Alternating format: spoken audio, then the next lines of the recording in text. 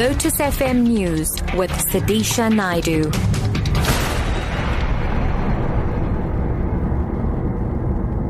It's 11 o'clock. Good morning. DA Eastern Cape leader Athol Trollip has taken potshots at the ANC, warning that it will be taking many more constituencies across the country from it.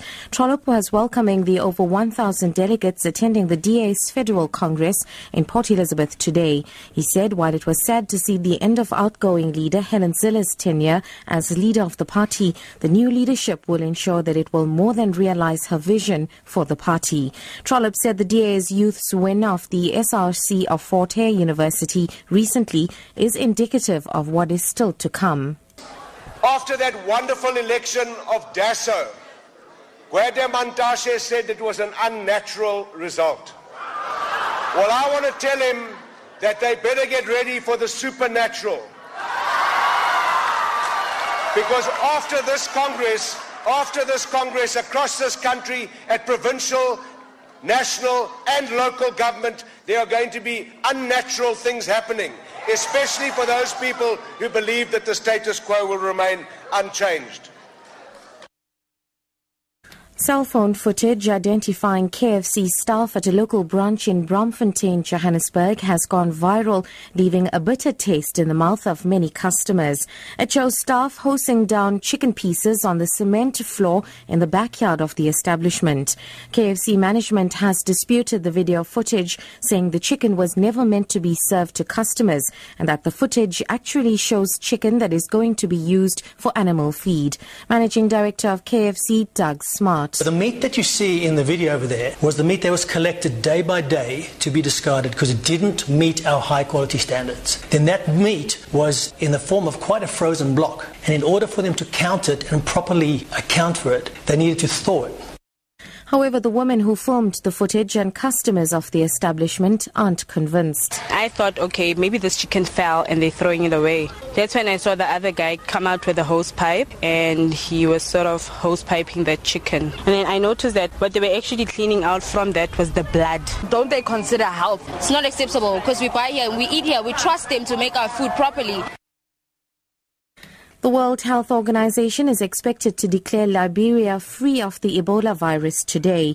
The announcement will follow confirmation that the country has not had any new Ebola cases in 42 days.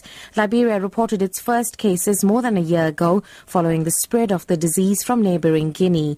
Ebola has killed over 11,000 people in West Africa.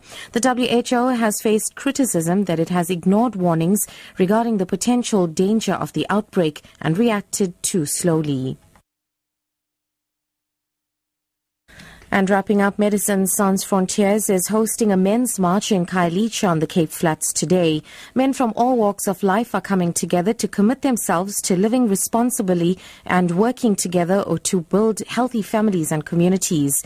Male Services Supervisor Ayanda Lembete says there will be events such as HIV testing and counseling as well as a soccer tournament. Lembete explains the main reason for the march. The main reason for the march is to challenge the men in Khayelitsha to look after their health by taking an HIV test and also to make sure that support their families and not to abuse the women.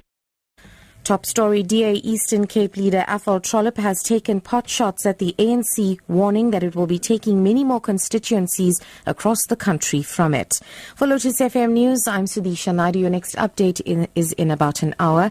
We have funeral announcements. The funeral service of Babitha and Yansha Rampersad of Suleiman's building, flat number 2, Pennindale, Moy River, takes place today. The bodies will lie in state at the Moy River Farmers Hall from 10:30 to 1:15, proceeding to the Mountain Rise Crematorium. The funeral service of Miles Carol Olivier of 151 Oak Avenue in Merwood, Port Shepstone will take place today.